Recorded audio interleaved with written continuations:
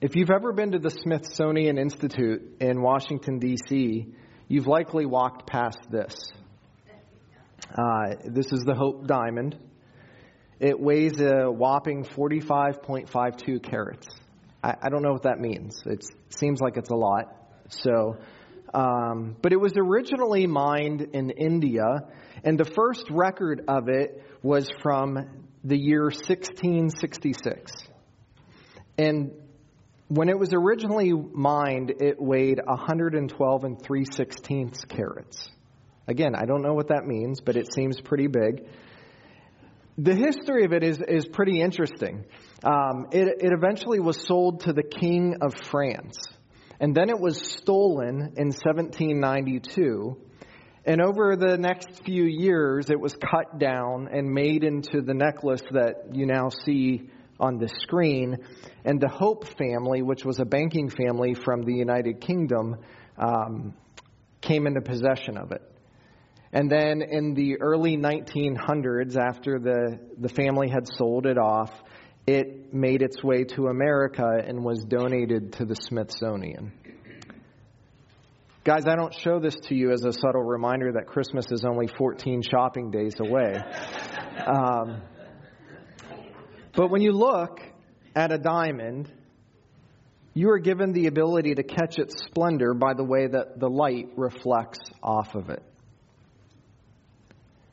This morning, as we look into the text of Scripture, we are able to see Christ much like we see the light reflecting off a diamond.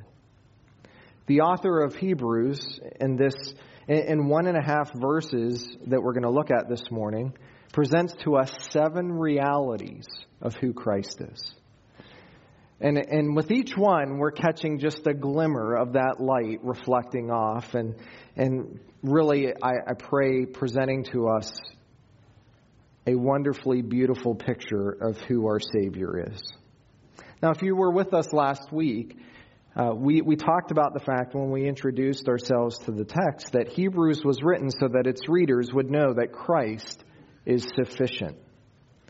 Now, I'd say if the author of Hebrews ended his letter after verse 3, like he wrote verses 1, 2, and 3, said amen, sent it off, that would be enough.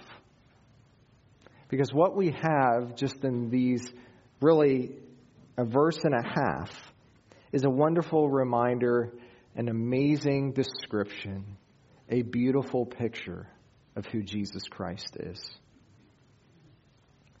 Last week, we've talked about the idea that Christ is the final word of God. That God had spoken through the prophets in the Old Testament. Whether it was Moses or Isaiah or Daniel. You know, we read about all these prophecies and the prophets that wrote, warning and reminding Israel that God was doing a work and that it was all culminating with the gift of the Messiah that would come, that when Jesus appeared, it's as if God put the pen down and said, I am finished speaking. That everything that we need to hear from God is found through the person of Jesus Christ. God has spoken his final words through his Son. And these verses that we're going to look at this morning serve as a reminder of the total sufficiency of Jesus. And I believe that's important for us to take some time and unpack today, not just because it's Christmas and it's good to remember that we celebrate Christmas because of Christ. But I also think that there are times in our lives when we are tempted to think that Jesus isn't enough.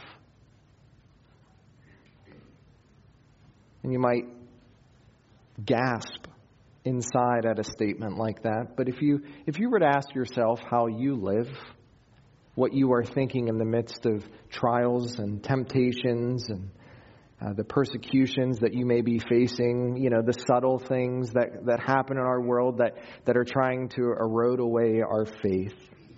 And then you face the calamities and troubles that you're going through, whether they are outside pressures or whether they are news that is affecting you.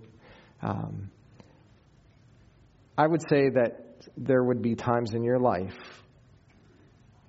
where you live as if Jesus isn't enough. And it's because we forget. I know that there are times when I think that I have a better way of living than God has. That I think I can do better than Him. And maybe I ask Him to help me in my plans. I want Him to bless my efforts. And in that, I admit that Jesus totally is not sufficient. But coming to the text this morning, we are really just not even subtly reminded, kind of hit in the face reminded of the beauty of Jesus. And so this morning, I hope that we see as we read the text that the author takes a light and shines it on the sun and says, let me show you who He is so that you don't forget. And as a result, you will remain hopeful that He is more than enough for you. Maybe that bears repeating. That Jesus is enough for you. You don't need anyone else. You don't need anything else. When the great theologian and pastor Charles Spurgeon preached this text over 100 years ago, he gloriously announced, I have nothing to do tonight but preach Jesus Christ. And then from there, he went on to show that Jesus was announced by the early Christians in Acts chapter 5, verse 42, when we read, they kept right on teaching and preaching Jesus as the Christ. Then Philip went down to Samaria and he proclaimed that Christ was there. In Acts 8:35, we read that when the Ethiopian eunuch climbed into his chariot, we read that he preached Jesus to him. Immediately after Paul was converted, he began to proclaim Jesus in the synagogues. And in 1 Corinthians chapter 2, verse 2, the Apostle Paul says that his desire was that the church in Corinth would know Jesus Christ and Him crucified. That all I got today is Jesus. That all we have today is Jesus. That the text of Scripture announces to us the sufficiency that Jesus is enough. Amen. We don't need anyone else. And so the author, what he does for us in just a verse and a half is he presents 7 realities of who Jesus is. Kind of like the different angles on that diamond that you turn in the light and the light captures and reflects it in different ways. We're going to kind of turn the diamond a little bit and we're going to capture 7 pictures of who Jesus is. And the first is what we read in the second half of verse 2. That Jesus is the heir of all things. So let me read these verses for you. I'm going to begin in verse 1 because it kind of all fits together in the thought unit. But we read, God, after He spoke long ago to the fathers and the prophets in many portions and in many ways, in these last days has spoken to us in His Son, whom He appointed heir of all things, through whom also He made the world. And He is the radiance of His glory and the exact representation of His nature, and upholds all things by the word of His power. When He had made purification of sins, He sat down at the right hand of the Majesty on high, having become as much better than the angels, as He has inherited a more excellent name than they. So the first thing that the author says is that Jesus is the heir of all things. Now, this seems natural to us, right? Because Jesus is who in relation to God the Father? He's the Son. And that it seems natural to us that the Son would inherit what is the Father's. But what's different in our understanding of an inheritance is, what do we know about the Father? He never dies. There's not anything left to give after He dies because God never dies. And yet this Son is receiving the full inheritance that He is due. There's a future sense to the completeness of this inheritance. That in the future kingdom of Jesus, we read in Psalm 2:8, and just to take a step back, if you're ever reading through the Psalms and you read the second Psalm, that's what is referred to as a messianic psalm. It's a psalm that points us towards who Jesus is. It's prophetic in its nature. And in Psalm 2, the Son, the Savior, is highlighted as a special, marked off person who is going to be the King of all creation. And in Psalm 2:8, we read, "Ask of me, and I will make the nations your heritage, and the ends of the earth your possession." That the earth and all that is in it belongs to Jesus.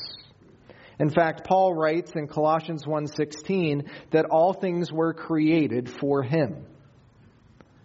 That Jesus owns everything.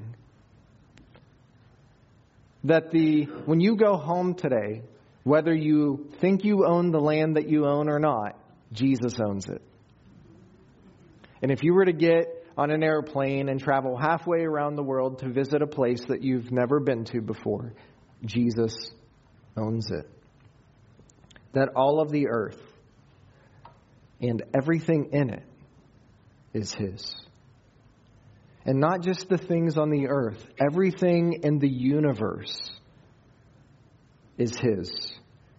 And everything has a purpose. And everything finds their identity in the heir of Jesus Christ. But more than that, there is also another inheritance that is supremely important to Him. It's us. You and me, those who have trusted in Him. All of those who have trusted in Jesus Christ and His atoning work on the cross are His inheritance. Ephesians 1:18 says this, "Having the eyes of your hearts enlightened, that you may know what is the hope to which He has called you, what are the riches of His glorious inheritance in the saints." Church, I pray that you know that in the world that you live in, that the Father made and that is given to the Son, that this world that you live in is important to God, but you are the most important in that creation, that through faith you belong to Him, and that in the eyes of Jesus you are the greatest prize that He could ever have. You are His in the beloved. You are of more value than the rest of the universe. That if they were to mine all of the rare earth materials out of the earth and put some kind of value on it, it does not compare to the value that you hold in your Father's eyes.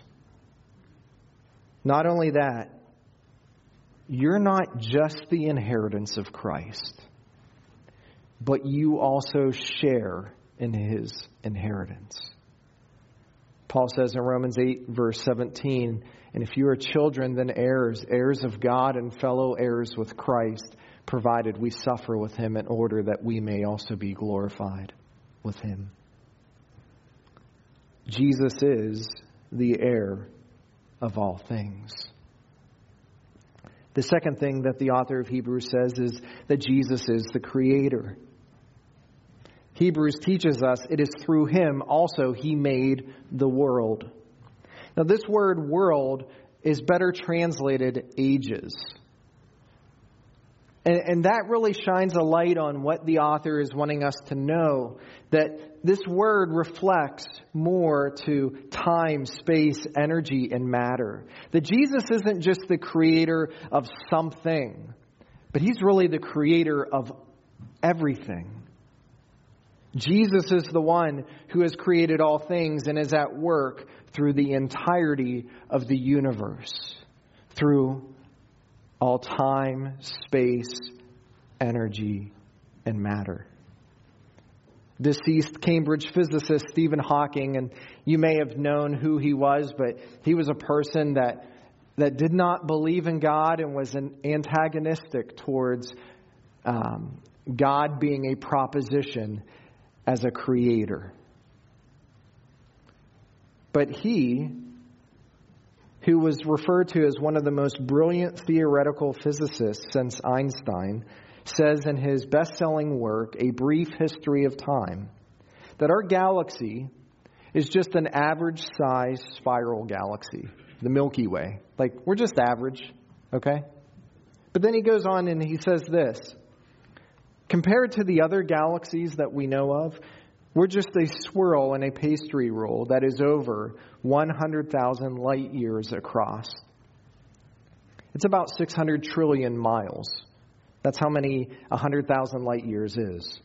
And he goes on to say, we now know that our galaxy is only one of some 100,000 million that can be seen using modern telescopes. So just our galaxy is just one of some 100,000 million. Like, those are numbers that if I said that in school when I was in grade school, the teacher would be like, that's not a number, you made that up. But somehow it is. And so we're just an average galaxy compared to the other galaxies that we know. And our average galaxy is 600 trillion miles wide. And it's commonly held that the average distance between these 100,000 million galaxies, each being 600 trillion miles across, each one containing 100,000 million stars, is 3 million light years. So if you've been able to pay attention and follow that, just understand it's a lot, right? On top of that, the work of Edwin Hubble has shown that there are red spectrum galaxies that are moving away from us. I don't know how they figured that out, but they figured out that there are these red galaxies that are actually in motion, moving away from our position. And that teaches us that the universe is continually getting bigger and bigger all of the time. And some estimates say that the most distant galaxy is 8 billion light years away, and it is racing away at 200 million miles an hour. Now, why do I say all of this? Because Jesus made it. All of it. And my mind has a hard time fathoming all of the grandness of those numbers, and know that out of all of it, He placed this planet right where it needed to be so that we, the beloved, could find a home on it. Everything else is just window dressing for the Savior. All of the galaxies that are spinning and all of the places that they're headed, all of the stars, the hundreds of millions upon millions of stars that the Psalms say are each named by God, are put in the exact place that Jesus wants them. Jesus is certainly the creator. We were introduced to this thought last week in John 1 verse 3. All things were made through Him, and without Him was not anything made that was made. 1 Corinthians 8:6 says, Yet for us there is one God, the Father, from whom are all things, and for whom we exist, and one Lord, Jesus Christ, through whom are all things, and through whom we exist. Paul says in Romans 11:36, For from Him and through Him and to Him are all things. To Him be the glory forever. Amen. And in Colossians 1:16 we read, For by Him all things were created, in heaven and on earth, visible and invisible, whether thrones or dominions or rulers or authorities, all things were created through Him and for Him. And so let me ask you, in light of the vastness of the material universe that you've just been brought in contact with, and with the truth of Scripture that reminds us that Jesus is the creator and sustainer of all things. Let me ask you this question. Is there anything that Jesus is not able to do? No. Absolutely not. And so we come to a Savior, and we are reminded again that He's not only more than sufficient, but Jesus is more than able. I don't know where you're at, and I don't know what you're facing this morning. I don't know what is soon to come around the corner. But there is nothing that you will ever go through where Jesus is not more than able to meet your needs in that moment. He is more than able. Now, that doesn't mean that He's going to always rescue you out of the pit. That doesn't mean that He's always going to change the circumstances of the situation. And you're going to walk away and say, whew, that was great. I mean, it was terrible then. It's great now. Everything is fixed. That doesn't mean that. But it does mean that Jesus is able to do far more abundantly beyond all that we can ask or think. He is the Creator. And as we read, I'm skipping ahead in the order of the characteristics, but as we read in verse 3, Jesus is also the sustainer. We read in Hebrews 1 verse 3 that Jesus upholds all things by the word of His power. He upholds all things. That's everything that He made. That's everything by the word of His power. He's not like the Atlas statue, right? This is in Rockefeller Center, but there's other statues, right? He's not just like holding the world up and that's how He sustains everything. The author of Hebrews says that Jesus is holding all things together, sustaining all things by the word of His power. Jesus actively holds creation together by His spoken word. And what that refers to is that there is a determined purpose for all that Jesus created. His word has tremendous purpose and power. If Jesus stopped speaking for a split second, everything would just fall apart. It'd be gone. It would cease to exist. All of the created universe, and most importantly us, are held together by His sovereign power. And everything is working towards His determined purpose. The heavens declare the glory of God.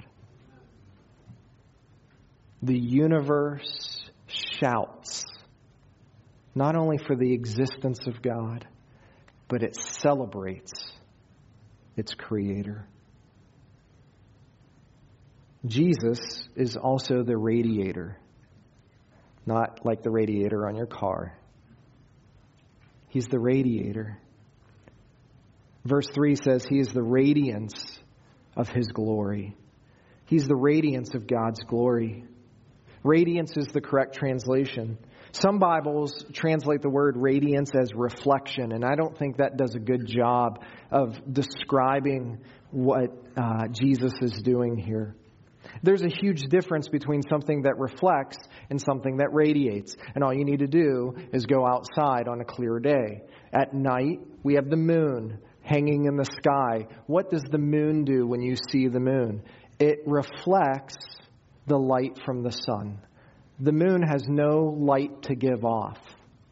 But the sun radiates the light because the sun is the source of light. So what does that mean for us when the author of Hebrews says He is the radiance of His glory? That Jesus is not just reflecting the glory of the Father. That Jesus is the source of glory. I think that helped me to understand when He and the disciples, Peter, James, and John, when they were up on the mountain in Matthew 17 in the Transfiguration, when they saw Jesus gloriously transformed, and Peter said, hey, let's build homes here. Let's build tents here. I don't want to go off this mountain. This is a great thing. I'm beginning to understand why Peter thought it was such a wonderful thing, because they weren't just seeing the reflection of God's glory. They were seeing the glory of God itself in the person of Jesus Christ. And He wanted to stay. In the future, we will see the Lord in His full glory, either in heaven or when He returns to the earth. The earth and all that is in it will know the Lord has returned when He steps on the earth. He will be in full glory. We also read that Jesus is the representer. In verse 3, we read that Jesus is the exact representation of his nature. Now, this phrase, exact representation, refers to the image on a coin, which corresponds to the image that was on the die that cast it. So, I don't know, some of you still might have coins in your pocket. It seems like we don't carry those things anymore, right? But if you were to pull out a coin and you were to look at the image on it, whether it was one of the presidents, depending on the size of the coin, you would know that it's an exact representation of what? The die that cast it. Jesus said to Philip in John 14, verse 9, "Those who have seen me have seen the Father." Jesus is not just a close duplicate of God the Father. Jesus is the exact representation of the Father. And even though God is spirit, and we worship him in spirit and truth, and even though we can't see the Father, because of Jesus, we can see the Father. Jesus let the world know exactly what the nature of God was like. And as the popular Christmas song, "Mary, Did You Know?" goes, and just as a side, that's a terrible title for a song. "Mary, did you know?" She knew, right? She knew. She knew wholeheartedly. But in the song, when it says, "When you kiss your little baby, you kiss the face of God," that's exactly what's happening. Because he is the exact representation of God the Father. So these first 5 characteristics seem very large for us in the sense of Jesus as creator and sustainer and the full of glory and the representation of God. And it seems so big picture. And these final 2 representations that the author of Hebrews gives us, he kind of draws it into one specific ministry of Jesus. And it's Jesus as high priest. And as we kind of turn the diamond right and catch the reflection, the author of Hebrews, writing to a largely Hebrew audience, would have understood the system of the Old Testament. And now the author of Hebrews says, I want you to consider how sufficient Jesus is as the high priest, not just of Israel, but of the beloved. And in verse 3, we read the 6th characteristic, that Jesus is the purifier. We read, when he had made purifications of sins. Now, the writer of Hebrews has focused on the creative power of Jesus. He's now focusing on the redemptive power of Jesus. Jesus Christ did something that no other high priest could do. It's referenced here in one part of one verse in chapter 1, and then the author of Hebrews will spend many verses later on explaining how Jesus is the sufficient high priest. But all he says here is that when Jesus made purification of sins, the reality is Jesus made purification for sins. He did something that none of the other priests could do. Jesus removed the stain of sin and provided the ultimate cleansing from sin. And Paul said this in Titus, Jesus, who gave himself for us to redeem us from all lawlessness and to purify for himself a people for his own possession, who are zealous for good works. That Jesus made purification. Church, I pray that you know the power of the blood of Christ, who as the great high priest became the offering that was provided in our place. Jesus made purification of sins, and then what did he do? He sat down. He sat down at the right hand of majesty on high. And this refers to Jesus being ruler, the person who is in authority. He sat down. And you can't miss the connection with what the author says in Jesus making purification and then Jesus sitting down. They go together because in reality, in the Old Testament, the priests never sat down. They were always up. They were always making sacrifices. There was always something to offer because it was continual, because our sins are many. And yet Jesus, when he laid his life down on the cross for our sins, he once and for all paid for every sin that will ever be committed. And he shouted from the cross, "It is finished." And it certainly was. Everything that needed to happen was accomplished. And after his resurrection and after his ascension, when he went to heaven, where did Jesus go? He went to the right hand of the Father and he sat down once and for all. Jesus sits at the place of highest honor. The right hand was a place reserved for those who hold honor and authority. Psalm 110 verse 1 says this, "The Lord says to my Lord, sit at my right hand until I make your enemies your footstool."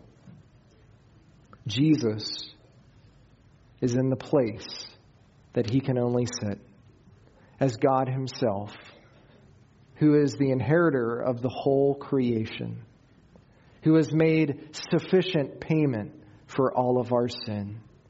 And he sits at the right hand. Now Jesus will stand up in one day, and he will return to this earth, and he will restore his kingdom, and he will bring his children to himself. But right now he sits in majesty on high.